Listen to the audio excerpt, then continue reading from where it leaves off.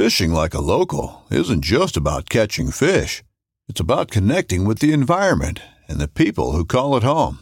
It's about hearing the stories and traditions that have been passed down for generations and sharing unforgettable moments with the people you meet along the way. Fishing like a local is having an experience that stays with you forever. And with Fishing Booker, you can experience it too, no matter where you are. Discover your next adventure on Fishing Booker.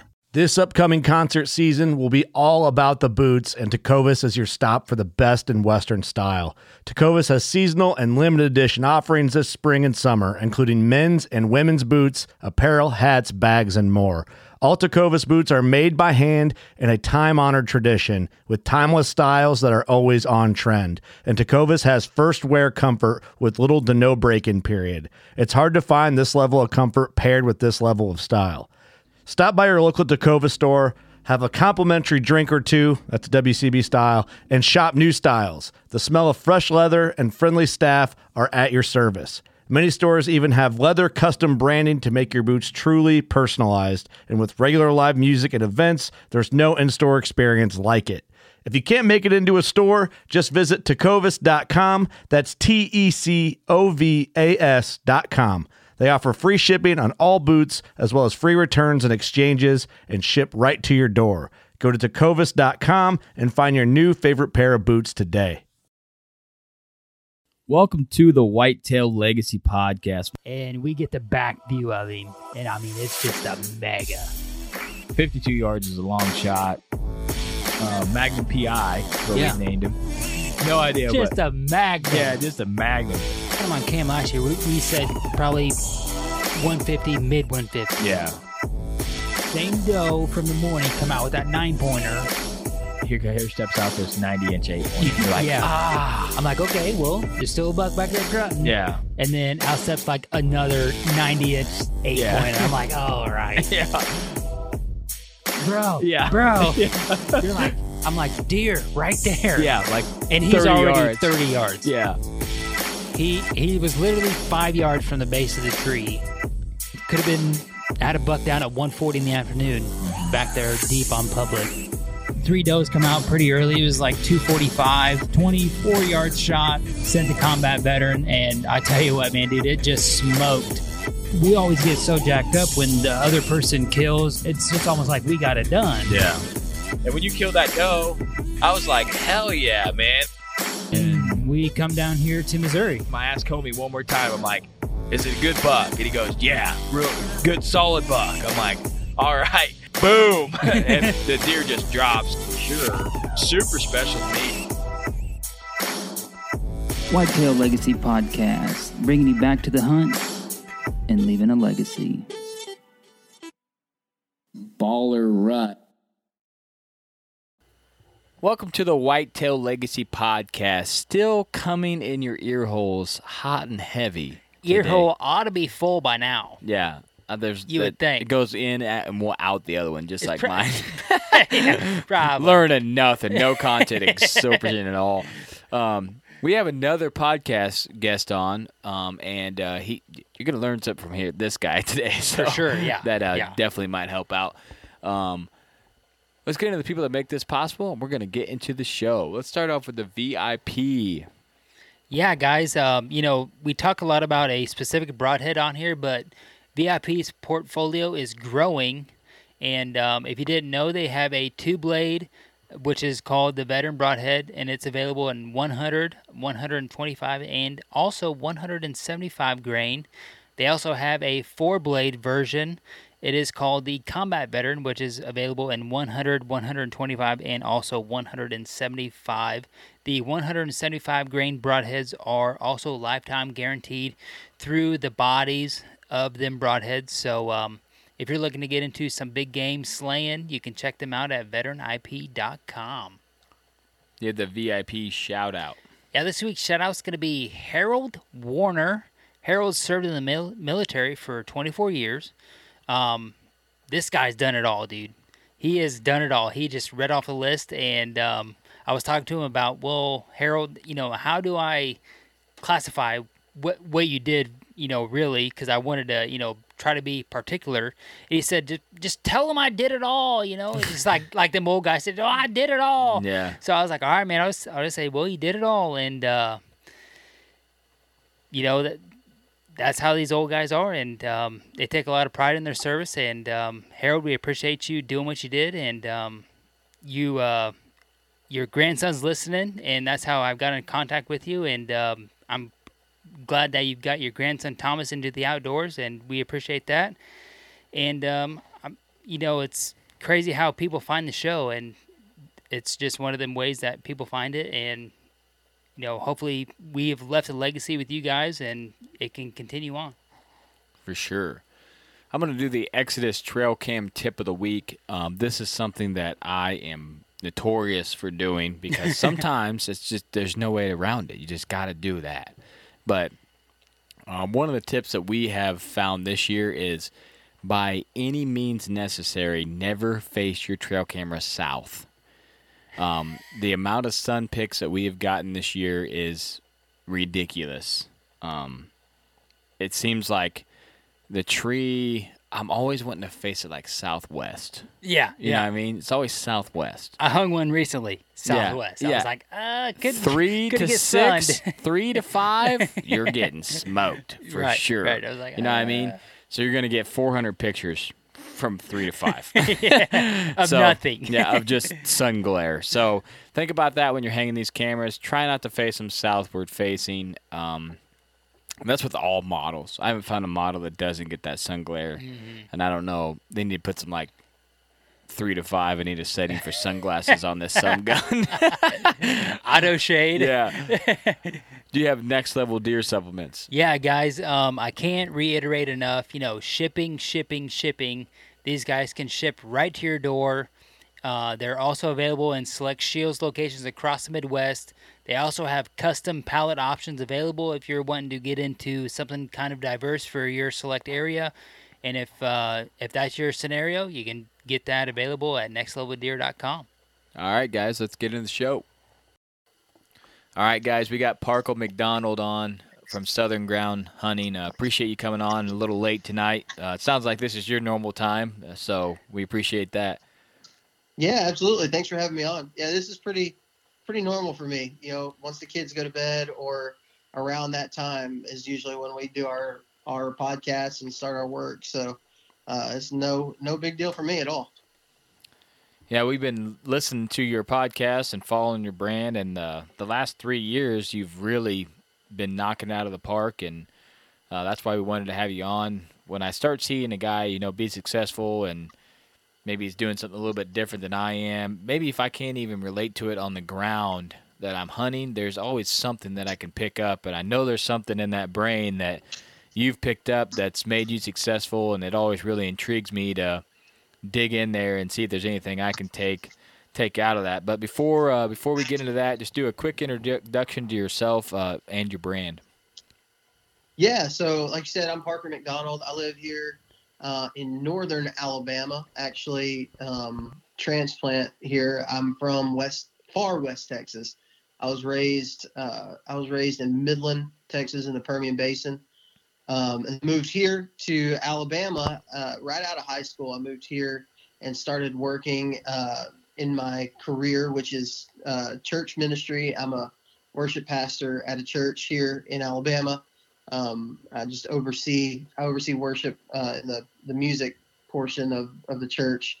It's a pretty large church. It's called Daystar Church here in North Alabama. We got 3 campuses, and so I oversee the music portion of everything for those all of our campuses, and live here. And man, I'll be honest with you, for a little bit it was really tough to figure out how to hunt here. Being raised out in West Texas, I was raised pretty much hunting, leased land, big, huge, expensive deer leases.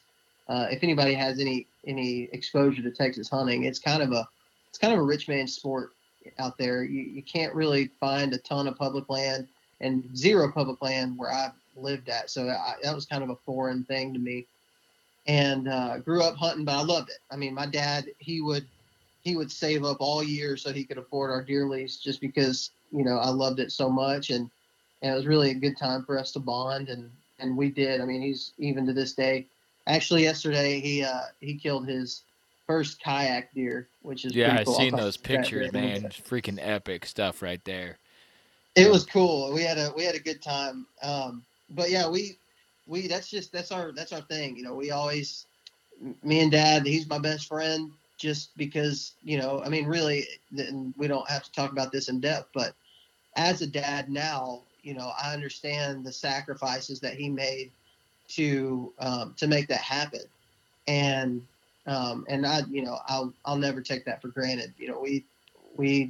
I hunt, you guys, we all hunt, and it takes us away from our families and stuff. But as soon as my kids are old enough, I'm going to be working hard to try to make sure I'm doing the same thing that my dad did for me. But so being raised out there, it's just, that's how I knew how to hunt, was in a shooting house, in a deer blind, looking at a corn feeder, watching deer. That's just pretty much all we did. And so I moved here and was exposed to the hunting club life, which is the same thing as a lease, but just a little bit different. A lot of times these hunting clubs can be super political, and most of the time they can be more pressured than a lot of the public land that you hunt. And but it's the same thing, sitting over a food plot in a deer blind, just pretty much waiting on a deer to come to you. And it was probably, I don't know, 5 years ago or so. It was about 5 years ago. I just got sick and tired of it, dude. I was just like, I'm not seeing deer. This obviously is not working. I can't afford a club that's going to actually have good deer on it. I got to figure something out. Like I can hunt public land and not see deer for free, instead of paying $600 or $700 for this lease that I'm not seeing deer on. I can just do it for free. And so I just started doing it, man. I'd always kayak fished, and we'll talk about that a little more in depth, kind of my style. But I always done that, and I just decided to put the kayak to use on public land. Started being successful, then started this kind of brand that I do now with a podcast and a YouTube channel called Southern Ground Hunting, just kind of highlighting all the stuff that I'm doing, and then talking to guys around the Southeast who are just some of the most knowledgeable people, deer hunters in this area. And man, it's just been so cool. It's been super cool to get to talk to those guys, and not only that, hear about people being successful from something that they learned either from me or some of our guests that we have on. And that's just been pretty neat. I'm sure you guys get to experience that same thing as well. That's one of the coolest parts, is just knowing that you're helping somebody. So yeah, that's pretty much in a nutshell kind of what I do, who I am, what I'm all about. I don't know. There's been sometimes we get a guest on here who knows a whole bunch about killing big bucks, and we kind of take the selfish turn and be like, hey, what would you do if you had this deer doing this? Because we can't seem to kill him. I've done that. I do that specifically during turkey season. I'll get turkey hunters on, and I'm like, all right, so let's say you have a bird gobbling 200 yards, and I just basically just retell a story of a bird that I didn't kill. Yeah. What should I have done? That's what we do. Yeah. That's what we do every episode. But just going back to your brand, that's something that I listen to. I'm not Southern-based hunting at all. I just listen to your brand because I could tell that you're a solid guy. Your co-host is a solid guy.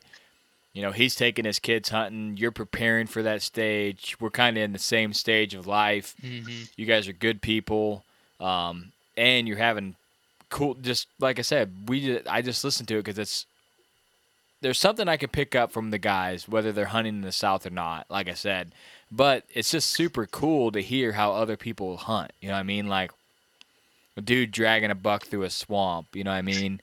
And going in on a little canoe, it's just radical stuff that we would never be able to do. You know what I mean? It's just interesting to hunt instead of, oh yeah, I was hunting a pinch point and blah, blah, blah. The regular stuff we hear here. So I wanted to have you on, and we've been playing it for a while, but it just seems to it seems like you don't want to bother a guy in season because you know he's trying to podcast and hunt and got stuff going on. So I figured now I'm like, all right, maybe he's got a free moment now when stuff's kind of settling down a little bit. Sure. It's funny. I mean, that's just something about the South too. Like I had a really good season this year.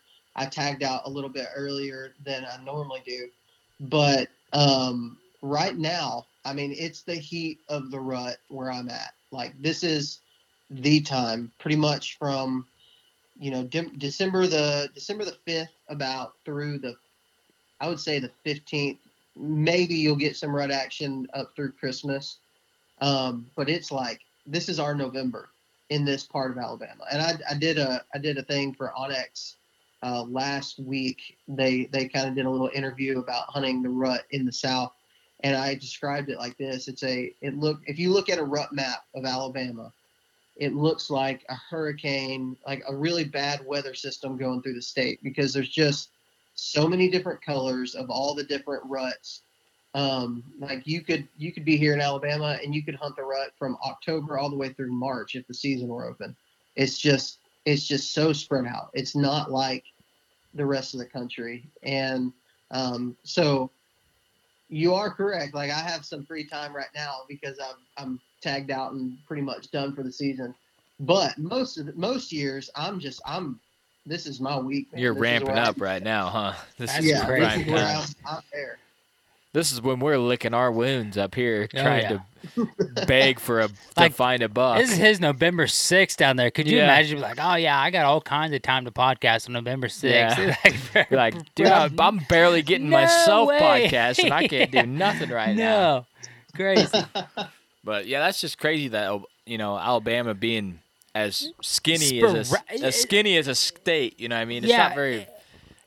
It's not like giant like Texas or something, and you can hunt the whole entire, months like that. So and it just being like so sporadic, like you just hear the stories like, county to county is just totally different, and it's, odds and ends of how it plays out down there. It's random. It is. I actually, I have a buck here, like a European mount on my wall, of a buck that I killed one year in February, on February the 10th, which is the last day of the season. I killed this buck, and he was as ruddy as a Kentucky deer in November. Like he was chasing does all over the place. And that same season, I killed another buck. I guess it was a year ago today, actually, and December the 11th of that year. And that was probably, as the crow flies, maybe 30 miles away. And he was rutting, 2 months earlier. And it's just crazy to state. There's been some like restocking efforts years and years ago where they brought in deer from the northern states. And so them mixed with some other strains of deer, it's just kind of created this like mutt of a rut. Nice. And like that. It's cool though. It's cool. You have a lot of time. Like I got to hunt. I killed a great buck in Kentucky this year, and that was on November the 11th. So I guess a month ago today. And so I got to hunt the rut then. Then I got to hunt the rut here in Alabama. It's just super cool. You don't have to sacrifice. If you want to go, if a Southern guy wants to go on an out-of-state hunt in, a big buck state, Ohio, Kentucky, Nebraska, whatever, one of the Midwest states or whatever, they can do that and not have to sacrifice their own rut here. Yeah, that's super nice. Yeah, go up there and. I'm gonna say I think that would be better in this situation than us trying to go down south. You know what I mean? Because you're here hunting hard, and then you get your ass kicked or whatever. You don't get it done. Like it's gonna take a lot to go down south, and like us going to Alabama right now is like probably not gonna happen. You just talked your wife into 16 straight days hunting here. You're like, all right, babe, I'm gonna go to Alabama for a week. Be real. Like, all right, the house will be fucking empty by the time you get home. And statistically, you're going to come home empty-handed because there's a reason why you don't hear about a whole lot of people traveling to Alabama to kill a deer. Like, it's just, Yeah, I hear it's zero hard. about Alabama. Absolutely nothing. Yeah, it's not really a destination whitetail state. It's good, and I can hunt it well because I live here. I know how to hunt here because I live Oklahoma here. is becoming like a pretty solid state. Yeah, like Alabama, there's like a solid 160s 11 pointer, and then I don't hear nothing. Yeah. You know, Yeah, yeah. There every once in a while you'll find a big buck that gets killed out here, and what I told you, a lot of in my area, a lot of the deer like that, the big 160s. There was a 200-inch deer that got shot with a muzzleloader probably 5 or 6 years ago off public land out here, and it's those Michigan strain, those northern strain of whitetails that they brought in, and their genetics have just stayed. And they say you can tell by a lot of times by the antlers, like the color of the antlers, if they're like that really super dark color, a lot of times that's going to be the northern strain of whitetail, and then the deer that have like the more white antlers or lighter colored are going to be more of a native whitetail here. So there's a lot of theories on it. I can't tell you that that's 100%, but it seems to hold pretty true when you see one of those big giant bruisers get killed out here. Yeah, I didn't even know that they ship deer down there. I didn't know that at all. yeah. I want to say it was like a long time ago, like 50 years ago or something like that. It was a long time ago. The one thing that I had heard is that it just kind of did the whitetail landscape of the northern, just the northern part, and they try to get them down there, and then whatever stuck has stuck. Yeah. Yeah, for sure. I could see the genetics holding out for a long time, if they just keep breeding and keep going and going and going. It takes a special breed to stay down there, and as warm as it is. Mm-hmm. Yeah, it's super warm, but they also say that Alabama has one of the highest deer densities in the country, which, you can look it up in a lot of places. I don't know what the actual numbers are, but I've looked it up within this year before, and Alabama's up there in deer density. The problem is that it's not. A lot of it is not. You're just not going to see them. So when I've been, hunting ag land in Kentucky, if a deer comes in with it, if there's a deer within, 300, 400 yards, and you're hunting just a big open, river bottom where you can see for a long ways, or you're hunting a big field or something like that, you're going to see it. In Alabama, you could literally have a deer within 50 yards that you never even knew existed, because there's so much, it's so thick. A lot of the pines and stuff that we have here, the understory is so thick that you just can't see. And then like where I live, the terrain is so intense and so rugged that, a deer could be 50 yards away in a different drainage ditch that you can't see, and you'll never see it. So it's just, while the deer density is good, it's healthy. I would say our buck to doe ratio is probably a little jacked up, but the density is pretty solid in a lot of the state. It still makes it very hard to hunt, and the hunting pressure is super high. Like, we have a lot of hunters in the state too, which is typical of the South. The South has a lot of hunters. Yeah, for sure. What is it makes it tough. What does your guys' rifle season look like down there? Oh my God, dude, it's so long. Like, our rifle season where I hunt opened up. The statewide opener for a rifle is like November the 15th, and it runs through February the 10th. Okay, yeah. So you have, and then the bow season opens up October the 15th. And you can. That's a long time for rifle season. It is. It's a long rifle season, and for years out here, it just was changed within the decade. You could kill a buck and a doe per day in Alabama. Wow. But yeah.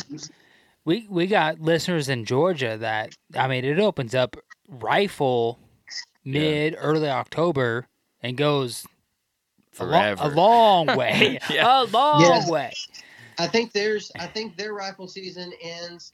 I used to live in Georgia. I lived in Georgia for about 2 years, and I want to say that it ends sometime like January the 10th or 12th or something like that. I may be wrong about that, but it opens so early. It opens in October. Yeah, so I mean, you got a month of solid bow hunting, and then after that, it's free for all. Yeah, Mhm. crazy. So I mean, The thing that we get that's pretty good is most of our WMAs out here are going to be bow only most of the time, and then they have like specific rifle hunt weeks. So you can't just hunt with a rifle all season long out there.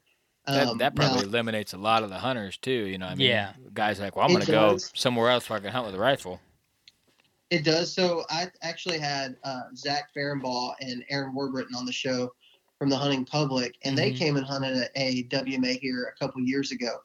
And one of the things that they said they were surprised about was that they came out when it was not a gun hunt. There was a gun hunt, I think, that had just happened, or it was just about to happen or something. I think it just happened out there. So they were super surprised that they're like, yeah, we pretty much had the place all to ourselves. And everybody always talks about how bad the hunting pressure is out here. And we had it all to ourselves. Well, but they also only saw like one buck. They didn't see very many deer on that trip at all, because the week that the rifle season or the rifle hunt happened, that place got raped. Like there was just people everywhere. So yeah, you can get it to yourself, but if it's rifle season, there's a good chance it's going to take quite a while for the deer population to kind of go back to its normal patterns, a normal way, because man, these guys out here, they show no mercy when it comes to a rifle hunt on a WMA. Yeah, that's kind of funny that you say that. We had just kind of transitioned our cams back to public, and through both of our gun seasons, one is 3 days, one is 4 days. Got muzzleloader coming up, so we're trying to see what's out there still alive, and it gets hit pretty hard. And, we're just out there trying to see what's still alive and trying to make it through late season, but Definitely not as good as it was. yeah, definitely not as good as it was, and we need some cold weather, some super cold. It's been, 40 to 50 here. We need, 15 to 25 to really see if where we put these cams is going to hold true to where we can hunt. Well, and one cool thing about living here is if I were in that same situation, there, depending on where you go, there's really not a late season. Like you can travel to a different part of the state and not have to deal with late season. Like I could go to South Alabama here, from Christmas till the end of the season and experience a pretty good rut down there. That's incredible. Yeah. So you don't really have to worry about that. Now where I hunt, I'll tell you this, like if you're going to kind of pigeonhole yourself into one area, I hunt big woods, mountain terrain. And once the rut's over, the freaking deer just disappear. Like they're nowhere to be found. You're not going to find another buck. More than likely. I mean, you might luck into one or whatever, but there's really no way to pattern them. They don't do anything normal. It's like they just crawl into a hole and you never see them again for the rest of the season. And that's difficult. Like if you're going to hunt in the big woods here in Alabama, by the rut, you better be done. Or before the rut's over, you better be done, because once it's over, it just freaking shuts off like nothing else. It's crazy. Yeah, I could see with you getting no cold weather that once they're done, they're pretty much nocturnal and going back to, there's a lot of people out here, I'm just going to hide out. Yeah. I ain't got to get up because it ain't cold, you know what I mean? And I also feel like there's a lot of people here that think the same way, but they might not have access to the food or to where, the deer are, period. So. Right. And what you said about food is the biggest thing. So during the early season and in archery season here, you can find deer because you've got green stuff. you can find their food sources. They got acorns on the ground, so you can find that food source, which is huge. And then you have the rut right after that. Once the rut's over, acorns are pretty much gone.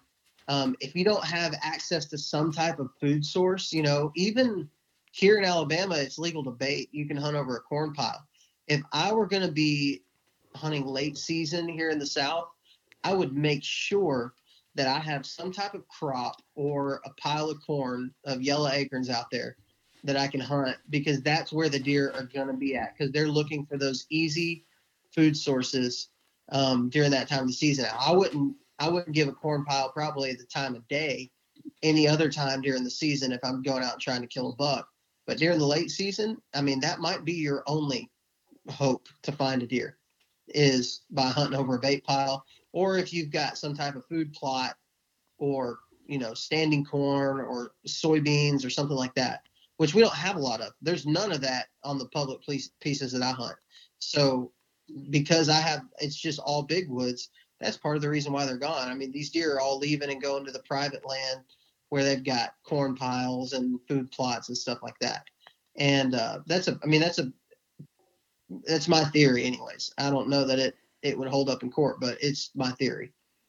Oh yeah, I could definitely, agree with that. That we have pieces like that even here. Is once the crops are picked out, they just vacate and they go south where there's, they're either not chisel plowing their fields or there's a lot more timber, and so I could see down there those deer might travel a very long way late season. Where here, like they're traveling 2 or 3 miles.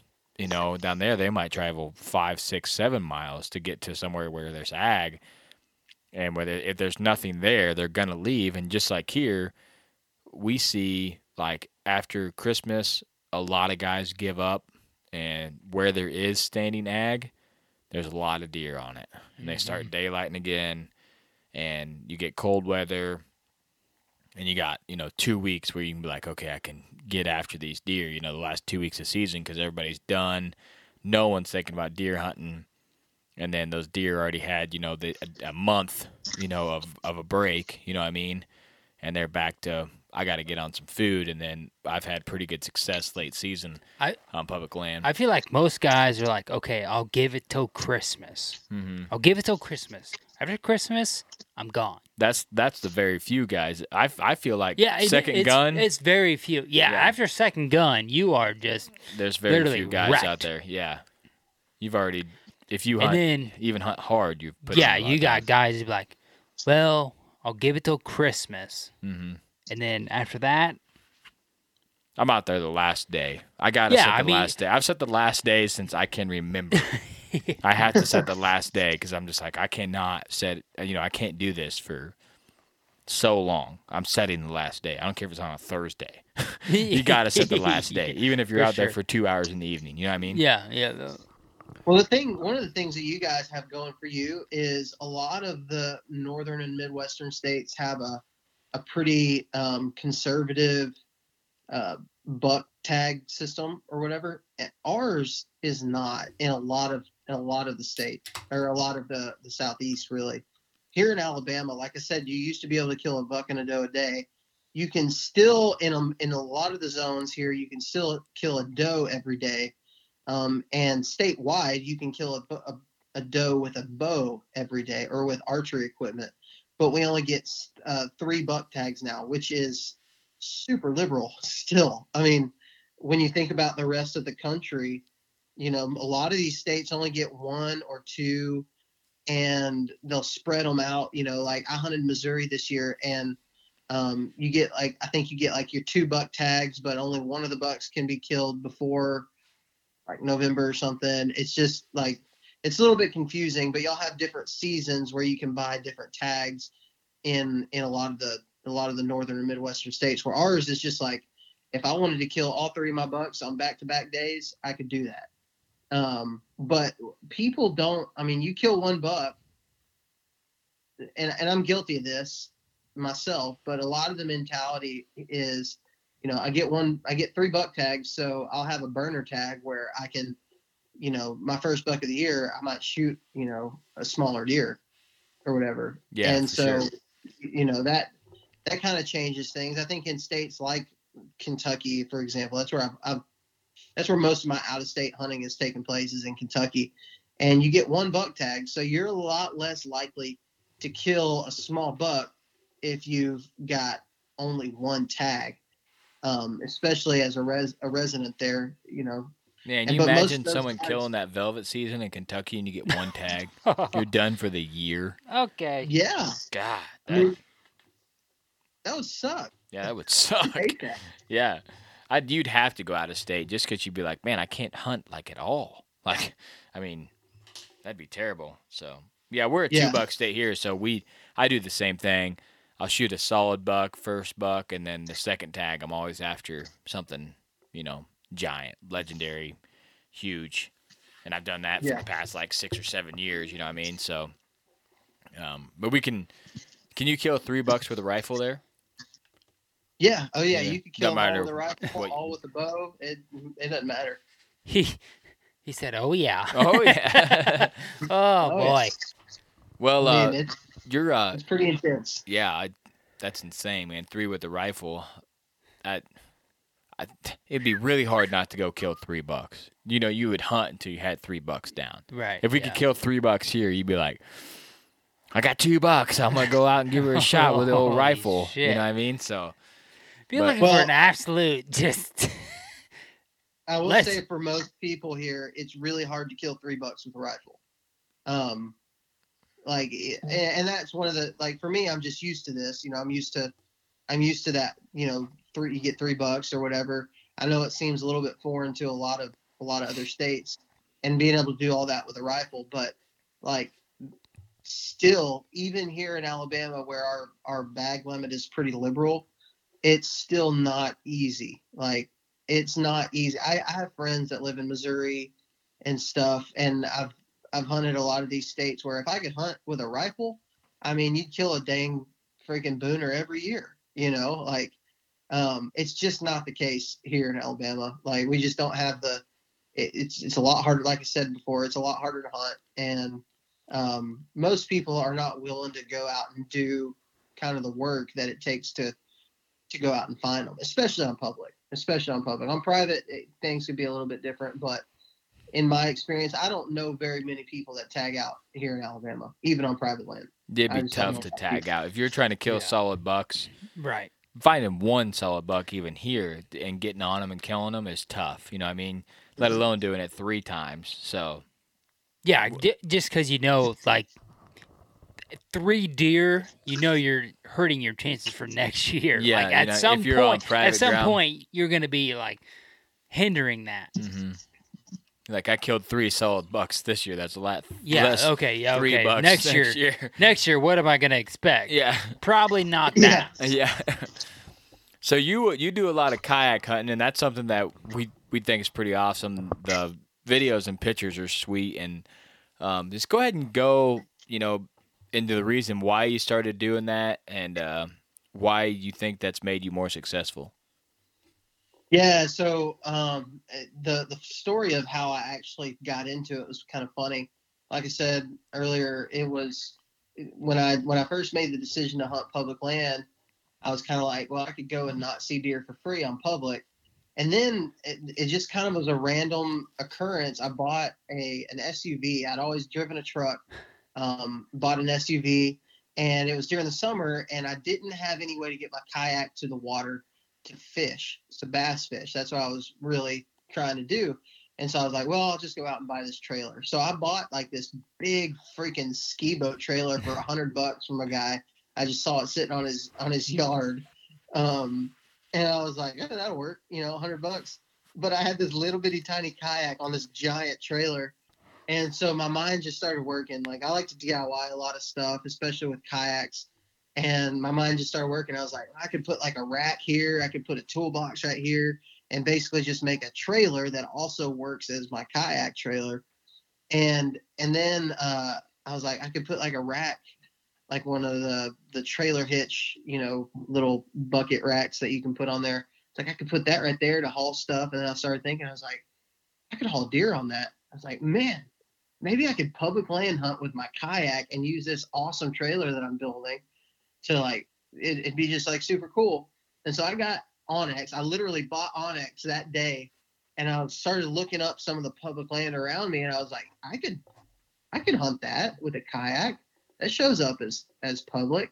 I can hunt that with a kayak. And then it just was freaking, it spiraled from there. It was like, yeah, this is what I'm doing. I'm not getting on a hunting club. I'm not spending any money doing that.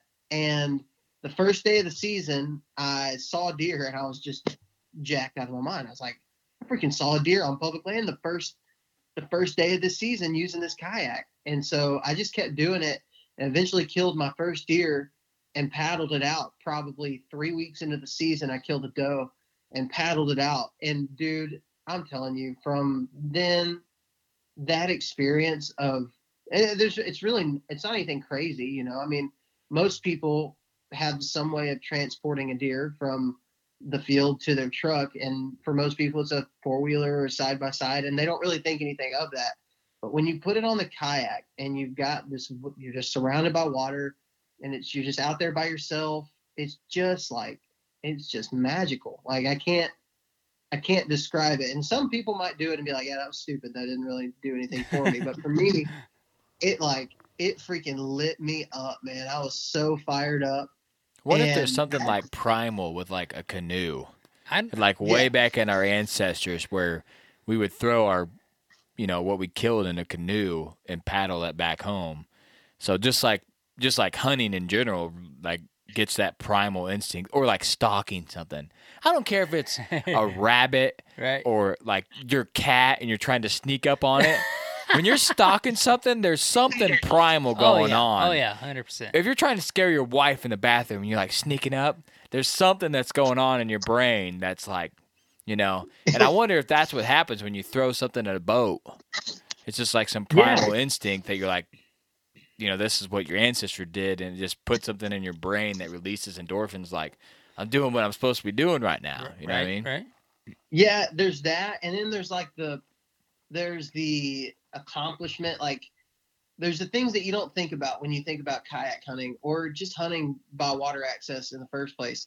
One of them is like fog and being out there in the dark, and like when you're going in early in the morning, that'd be rough as shit. I never thought about kayaking in the dark. Close, foggy. Be like, where the hell am I at now? It's that accomplishment. Like for a lot of guys, you're getting out of your truck and you're walking a mile or whatever on public, and that's cool. Like I'm all about it. That's a fun way to hunt too. But it adds another aspect whenever you're having to paddle in the dark. There's nobody around, and it's also like an adrenaline rush too, because it's dangerous. Every time you go out there, if you fall in the water and it's 30 degrees outside, you fall in, your boots fill up with water. You better be wearing a life jacket. And if you're doing it right, there shouldn't be anybody really around to hear you scream if you fall in. And so there's that aspect. It's kind of scary every time you do it. And that first season, man, when I was doing it, it was just like, okay, chill out, Parker. Like just take a breath, relax. Like don't freak out. You're okay. There's nothing going to get you. And then while you're out there and it's foggy and you can't see anything, and the moon is like, you can see the moon shining, and it's just kind of spooky, and you instantly start thinking about every scary movie you've ever watched. There's a shark in this river, I guarantee it. Yeah. There's no other time that you ever believe in the Loch Ness Monster, and then all of a sudden, you're out there by yourself. You're like, well, what if it's real? Yeah, for sure. So there's just a lot of mental things with it. If you walk into the woods at night with a flashlight and you don't turn around and do one check on the way to your stand, there's something wrong with you. You're ready to be dead. Yeah, there's something. You got to make sure nothing's following you. It's like that, all of that added together. When you finally make it happen and you're paddling out of the woods with a deer in your kayak with you, or your canoe or whatever, it just all kind of just comes together that moment, where you're just like, holy cow, this is awesome. And actually that first season was the first year, that first season of hunting 100% public land was the first year that I ever tagged out in Alabama. and I tagged out December. That was the year. Yeah, that was December the 13th, I think, is when I tagged out that year, and tagged out with a really good 8-point that I got here on the wall. And you know, for my first year of doing it, I wasn't picky about anything. I was like, I'll shoot whatever. You know, I'm just trying to kill deer on public. That's my goal. And so I shot 2 small bucks. I shot 2 or 3 does and then 3 bucks. And that was that season. And that was when I was just like, man, I don't think I'm ever going to want to hunt any other way. Like, there's so much excitement that happens in this style of hunting. Like, I don't think I want to hunt any other way. And so the other aspect of it is that I'm getting away from the pressure that I was telling you about, especially on like national forest land, where I spend most of my time. And national forest land, you can hunt pretty much, it's statewide season. So I can hunt with a rifle from the time rifle season opens till the time it's over. It doesn't work the same way as like a WMA does. So it's statewide laws. I can hunt with a rifle whenever I want. I can hunt with a bow whenever I want. I don't have nearly the rules and regulations that I have on a WMA. And so once I started, you know, putting a lot of this stuff together and kind of developing my hunting style, I was also getting away from pretty much anybody. That was 5 years ago, and I have never. Let me think about this. In my home area, I have never had anybody walk in on me. Not one time. I've never had a flashlight show up. Never had somebody come in on me. I mean, I've had it pretty much all to myself because I'm getting away from everybody and I'm doing more work that a lot of people, for whatever reason, just aren't willing to do. So that part's been super cool. You know, a lot of the horror stories that you hear about public land, I just don't really have to deal with because I just put a little bit more effort into it, and it's just never been an issue that I've ever had. Yeah, that's pretty incredible. Like, you know, Cody and I feel really confident in setting up in places that we feel like we've eliminated 90% of the people that are going to be out there hunting.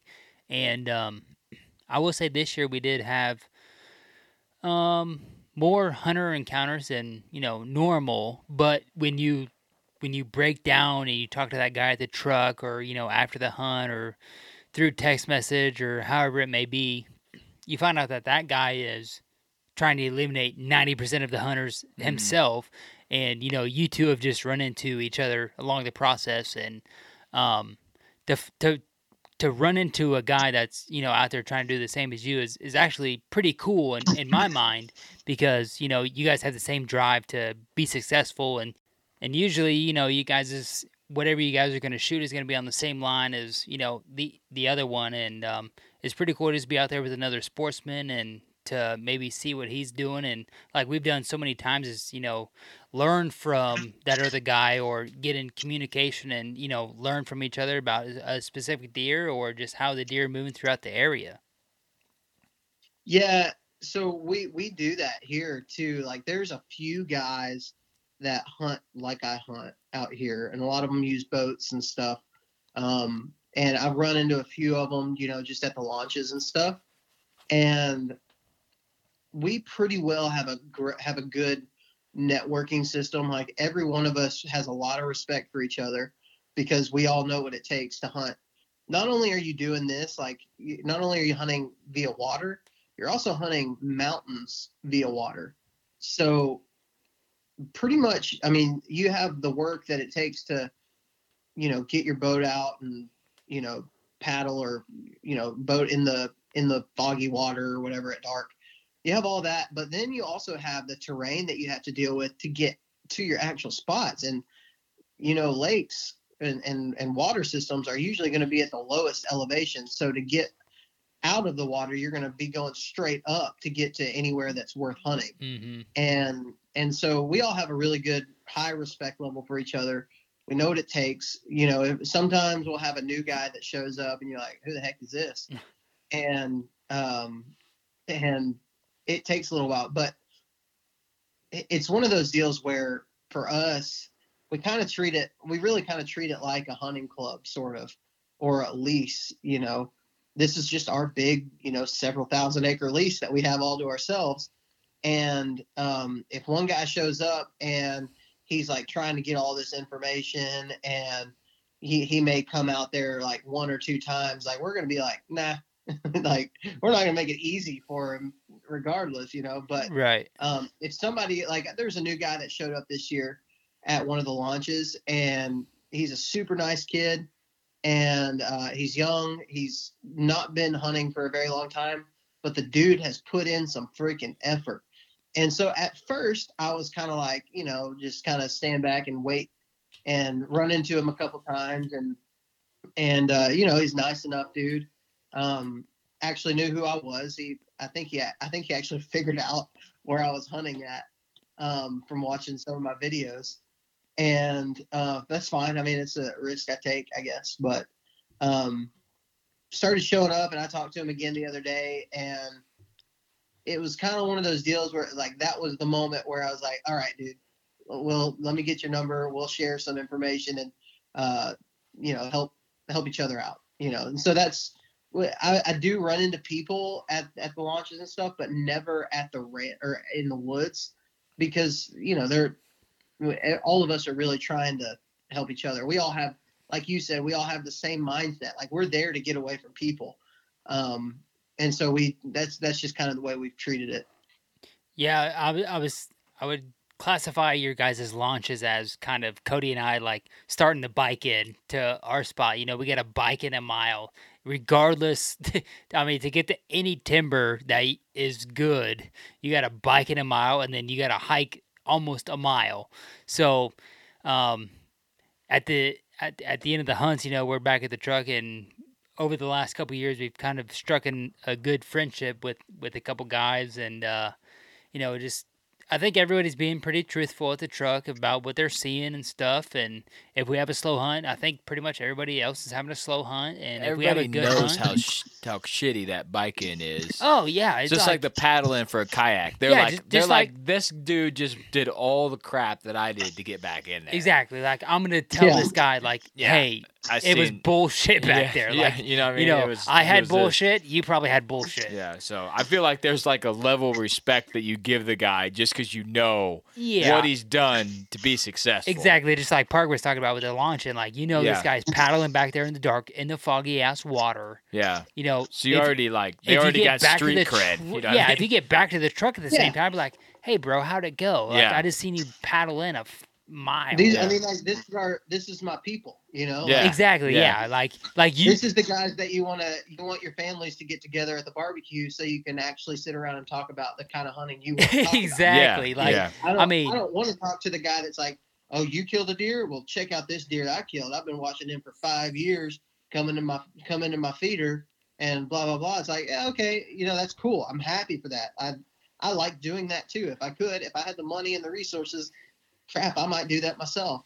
But at this point, that's not really, we're not going to have a lot in common, Yeah. Yeah. We're not going to share a lot of the same, I guess, stories, and like where my deer may have been 100-inch 8-point and his deer might have been 150-inch 12-point. The appreciation is going to be a little different. Yes, exactly. I just, and that's not to say anything about any style of hunting. I believe that, a guy who hunts on a high fence, for example, some hard work happens somewhere to make that high fence possible, right? I mean, high fence operations are not cheap. Somebody worked their tail off to get the money that it took to buy that property, and blah, blah, blah. That I can appreciate that. For me, my 100-inch, 115-inch 8-point that I kill, I work my butt off in that moment to go and find him. Nobody managed him. I wasn't feeding him. I wasn't doing any of that stuff. I went and I figured it out how to do it. It's a different game, but it's within the same sport, and we can all learn to get along, whether whether or not you agree with high fence hunting or whatever, or, creating, goofy racked genetics that score 450 inches or whatever you want to do, you have to understand that hard work happens somewhere to get to that point. And for that, I can respect any of it. I can, because hard work deserves respect, in my opinion. And while I may not care for the style of hunting or the way that they hunt, or it may not relate to me, I can still appreciate it. Yeah, I'm the same way. That's always the private, public. Well, I planted food plots and I, followed this deer for 3 years and I put X amount of hunts in on him and hasn't spooked him. And, there's a lot of hard work there, but there's also the hard work the guy had no pictures of a buck and he went into public and killed him. You know what I mean? So there's work everywhere, just different types of work, you know what I mean? And, but I do believe that public land deer are kind of a different creature than private land deer just because they encounter so many more people. And I think it's like just like us. If you talk to someone from the country, they're a little bit more laid back. If you talk to someone from the city, they're kind of edgy, faster. It's just genetics, you know what I mean? It's just bred into you over time. And I feel like on public land, it's just the genetics are to be a little bit more edgy of a deer, you know what I mean? To be a little bit more cautious, a little bit more skeptical of movement. It is like a 10 to 15% increase in like senses. Like, oh shit, okay. Yeah, I mean, it's just genetic, you know what I mean? Just over time, those does, learn, and then they breed, and they have does, and they have does, and they have, it just over time, this shit just gets smarter and smarter and smarter out there. Nobody's killing. Yeah, no one. When you go that deep, in a kayak and stuff, there's probably like around here, nobody kills does where we hunt. Nobody. Yeah. You know what I mean? So those does are 8, 9 years old. You know what I mean? Like they're giant. They've seen it all. Does. You know what I mean? And it's hard to fool those does. You get them by a couple of times, but then they see you in the tree. You might as well leave that tree because the next time they come through there, you're screwed. You know what I mean? They're looking at you from 150 yards. Yeah, they're like, yep, he's in there. You know what I mean? Yeah, the deer out here in a lot of the more pressured areas, they come out with their head up, looking to see if there's somebody there. Blows me away. And then we go to our private ground. We had a little bitty piece of private we could hunt. Homie cut down a tree limb, and there was a 2.5-year-old buck eating the leaves off the branch he just cut down 3 foot in front of the tree. Literally 6 foot from the actual cut. Yeah, I was like, what is going? We just hunted on private or public for like 10 days. So we went to private. We were like, what is going on right now? And you see the deer stand up 120 yards away, come across the creek through the timber draw. Yeah. Right out into the green field, feeds up right to a scrape. We're like 15 foot high. And then he hits the tree limb. Yeah. Then he's eating the butt. You're like, all right. Like, all right. Up to this point, I was okay. After he eats that, 3 foot away from where my hand was on the cut, it's a different breed of animal. I have no idea what to say. Out there, you see a spike buck, and he blows at you. Yeah. You're like, what is going on? Can't even get within 100 yards of a spike buck, bro. You're like, what's going on right now? But yeah, I mean, kayaking in, that's something we talked about doing, but there's just not a lot of public around here with water.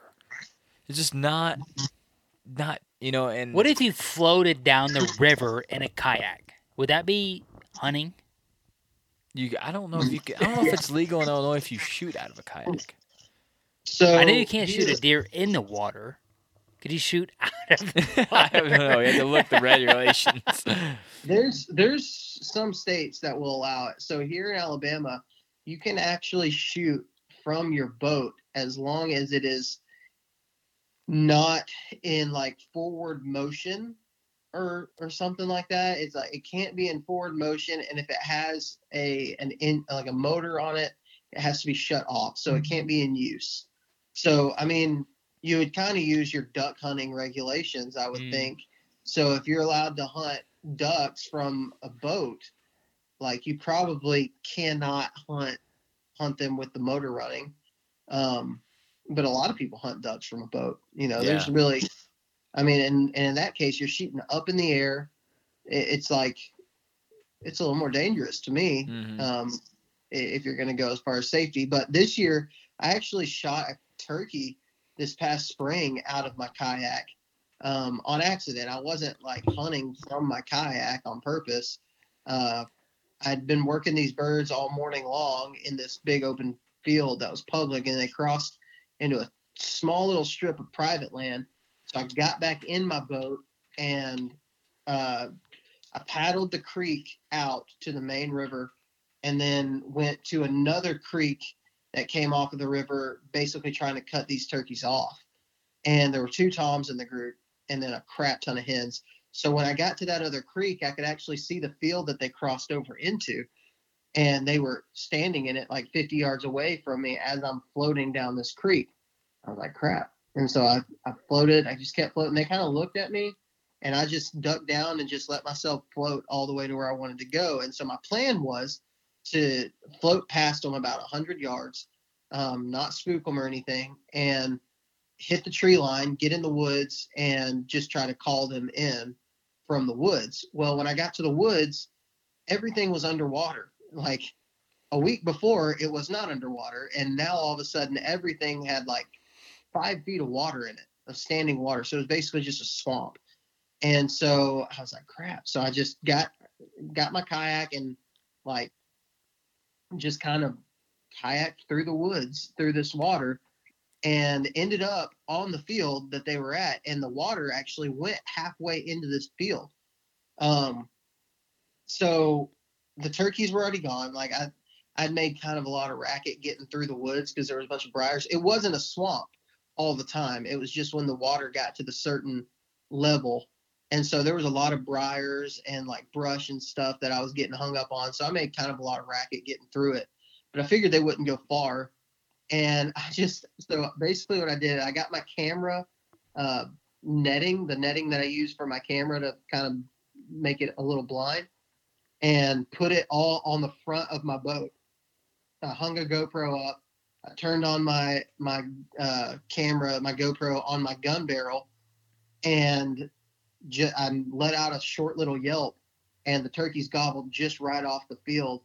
And I just sat there in my little ground blind kayak right on the wood line and shot a bird. I called him into the field and shot him right there from the boat.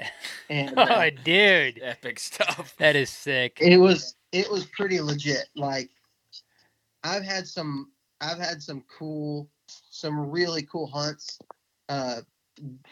based around the kayak, kind of, like that. But that one was up there as far as like uniqueness and being able to get it all on camera as good as I could.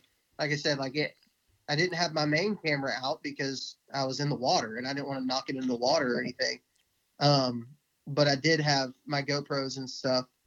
And so that was a pretty sweet hunt. I'm gonna send you this picture while we're talking about it. I'm gonna send you this picture. So I took a really sweet picture of it where you can see my boat. My kayak is in the middle of this field where I killed the bird at, because I could paddle it halfway through the field, which is pretty sweet. That is sweet. But yeah, it's definitely added a lot of creativity to the way that I hunt. But also getting back into those places where a lot of these deer, like you said, when you can get back in deep, they're not nearly as pressured. And so these deer I've hunted it now for 5 years like this. And a lot of these spots are spots that I go to often. Where I killed my buck at last week, it's a spot that I've never hunted, but it was also 4.9 miles away from the boat launch. And I did that in the morning. So there's not a lot of people getting back there. That is insane. Yeah, it took a good hour and a half, and I have a little motor on my kayak too. And even with that, you can't, like, even if you have like a 40 horse motor or something, like, you cannot go fast in foggy water. You just can't. Like, people think that they could. You can't. No, If you you can't. can't see, if you can't see 5 feet in front of you, then it's hard to navigate in the dark water. So I just took it slow, and it was definitely daylight by the time I got set up. But that spot's not been hunted. Golly, I don't know when the last time it got hunted was, because I'm not hunting it. I can imagine nobody else is. Yeah. Very few people, if anybody, are going. I mean, 5 Right. miles is a long ways. That day, this is the first time I've hunted it. That day, I had a hot doe come through that morning, and missed an opportunity at the biggest buck I've seen in the woods, like on the hoof. It was so big. And I was hunting with my rifle. It was actually the first day I'd taken out my rifle for the season, and I had the buck.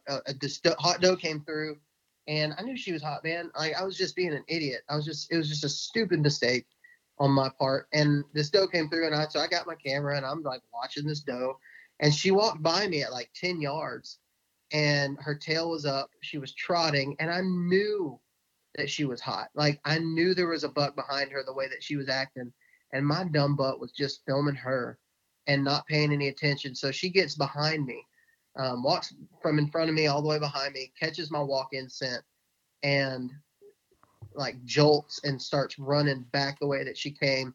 And as I'm watching her run back, as she gets in front of me, 50 yards, standing right there, is the biggest buck that I've ever seen in the woods. And he moves his head, sees her, runs, and hightails it out of there. And he was probably standing right there in front of me at 50 yards for 30 seconds. And I'm sitting there with a 30-06, more than capable of killing him right there. And I just screwed it up. I was so mad. And I had a trail camera that I had hung up there at the beginning of November.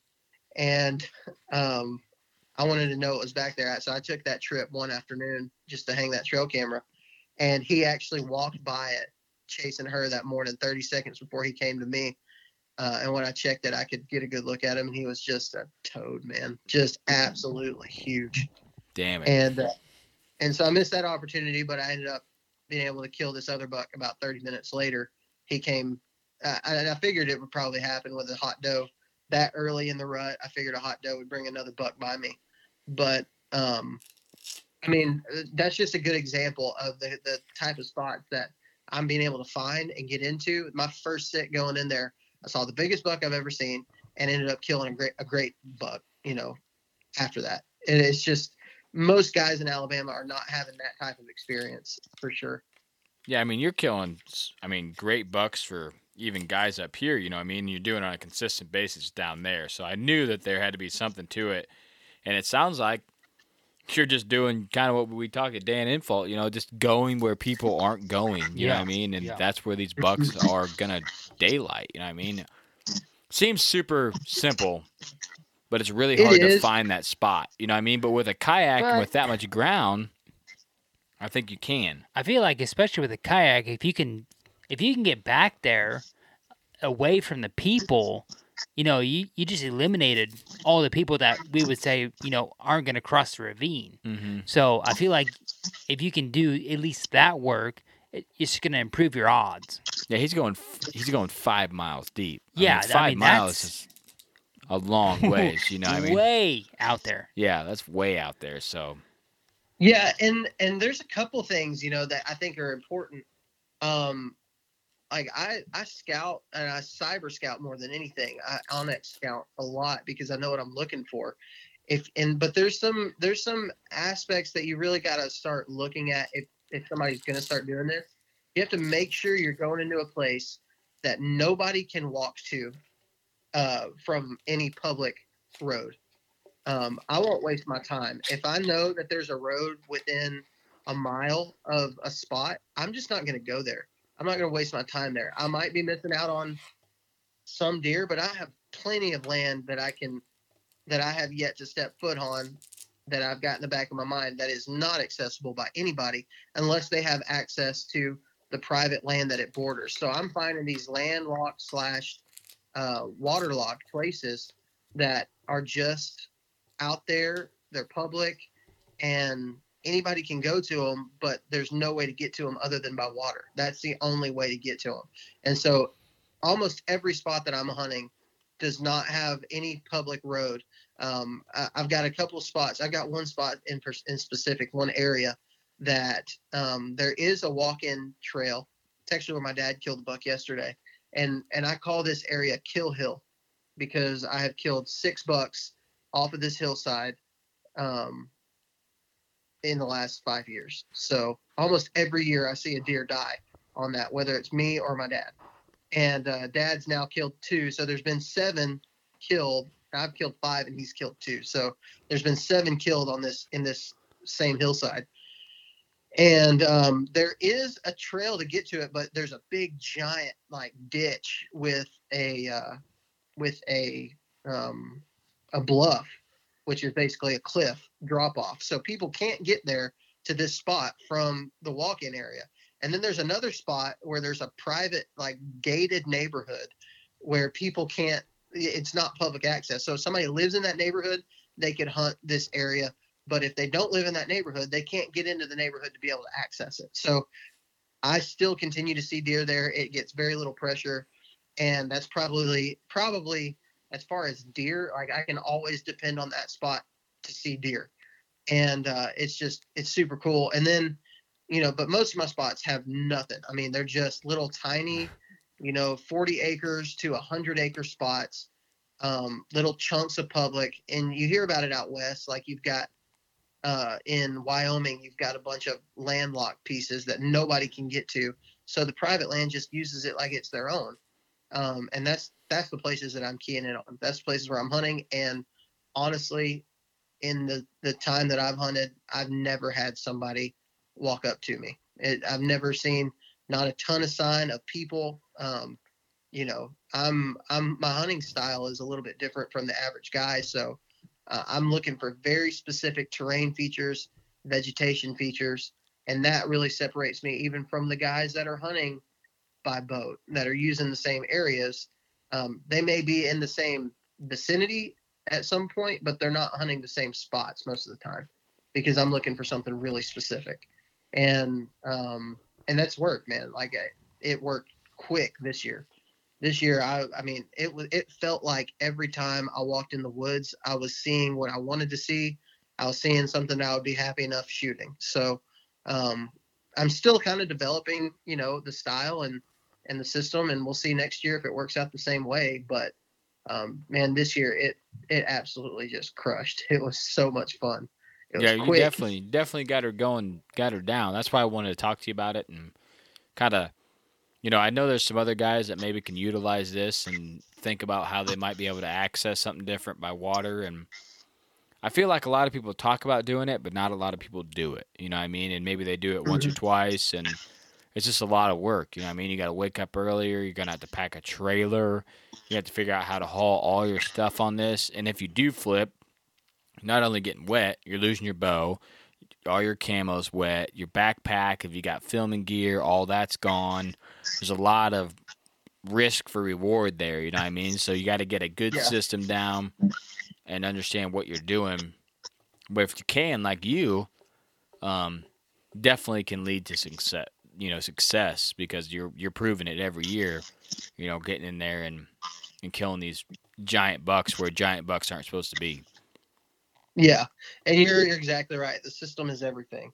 When you are doing something that has a lot of moving parts, you've got to have a system. So I tell this to new saddle hunters, especially when guys first get into a tree saddle.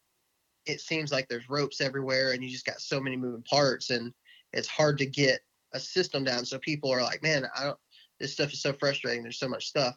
Well, try doing saddle hunting with self-filming and kayak access. Like, you have to have everything down by muscle memory. Like, you just have to know this is how I'm doing it. And it takes a lot of practice, takes a lot of time. Man, if my system's thrown off even a little bit, it screws me up. Like, when I walk in, like some out-of-state hunts that I do where I don't use a kayak and I just do walk-in, I have locked my keys in my vehicle so many times because my system is just thrown off. And like, it sounds really stupid, but everything that I've been used to doing is all of a sudden different because I'm not using a kayak anymore. So I just forget my keys in my truck, and I can't explain it. It's just, it's happened way too many times to just be a coincidence. Yeah, if you forget your release 4.9 miles, I mean, you're not like, shit, gonna turn around, gonna save the day, you know what I mean? Yeah. So. I mean, so you have to have a system from basically the time you wake up, which I wake up the day that I was telling you about where I went in 4.9. That day I woke up at 2:00 in the morning. So when you wake up at 2, you pretty much have to know exactly what the rest of your morning is going to look like. Like you can't leave a lot of room for guessing. Like, I'm going to do this. I'm going to get up, make sure I have all this in order. And you lay it like everything has to be a system. And I am the most unsystems person in my job. I am not. I don't organized. know about that, man. You never met me, bro. I'm saying I'm dirty. My truck is a mess. My office that I'm in right now is a mess. Like, I'm so unorganized. But me and you would get along real good, brother. Yeah. When it comes to deer hunting, I know what I'm looking for, and I know what I'm doing, and so I'm just a little more organized. Yeah, I just feel like, is this a priority? No. Okay. All right. I ain't gotta do it. Hit the back. Yeah. You know what I mean? Like, is this a priority? Nope. I got a lot of other shit going on right now. It's gone. I like to live on the edge. I got deer to kill. Yes, exactly. I got deer to kill, kids to take care of, and I got to show up to work every now and then to get paid. That's what I got to do in life. That's it. That's all I got to do. That's how I'm messing up. Yeah. That's how I'm messing up right here. Yeah. Right Stop being so organized, bro. Stop overthinking everything. Messing up right there. Your truck needs to look like mine. It was there for a hot minute. Dude, it was bad. My truck's a mess, but I know where everything is. Exactly. Yeah. I'm like, it's right here. Just dig through this shit. You'll find it, bro. It's in there. It's in there somewhere. Well, man, we appreciate you coming on. We don't waste too much of your night going on here. It's 10 o'clock. We're after 10 o'clock now. So we appreciate you coming on, and let the listeners know where they can find your brand and where they can listen to your podcast. Yeah, so I appreciate you guys having me on. It's been a blast. I love doing podcasts when I don't have to be the one hosting and I can just talk and not have to worry about anything. That's the best. So you can find the Southern Ground Hunting Podcast.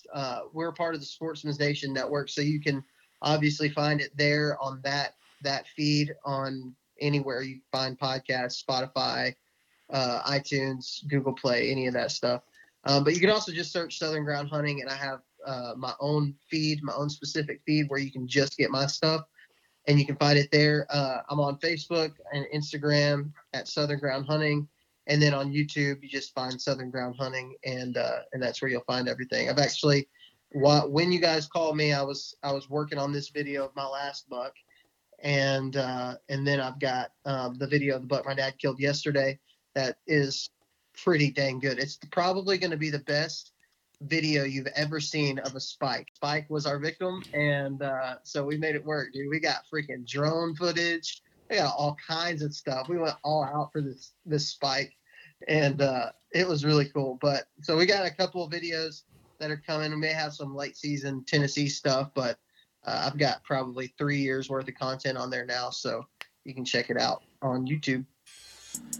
It's always fun to have another guest on, let him flow, feel his, get it out there, let him talk about, what he wants to talk about. Because on this show, he's trying to provide content for other people. And this is what he loves doing, but all his listeners have probably, heard him talk about it, just like us talk about the same stuff. It's the same over struggle and over. we come into. So, yeah. You got stuff you want to talk about, but you're like, how much do my listeners want to hear me talk about stuff? Yeah, I feel like when we go on different shows, we can spread our wings a little bit more and venture out. So, definitely get out there. We really appreciate Parker for coming on our show. If you guys haven't listened to his podcast, check it out. That's something that's, even if you are from the Midwest, you can definitely learn something from these Southern guys. And like I said, he's just a solid dude. He's doing the right thing with his family, prioritizing stuff. And even his, co-host, taking his kid out hunting, sharing a lot of stories about that. Really cool. So we really enjoyed him coming on, and he's definitely another guy that's trying to leave a legacy with his kids and always do the right thing, like we say. And there's still a little bit of season left, guys.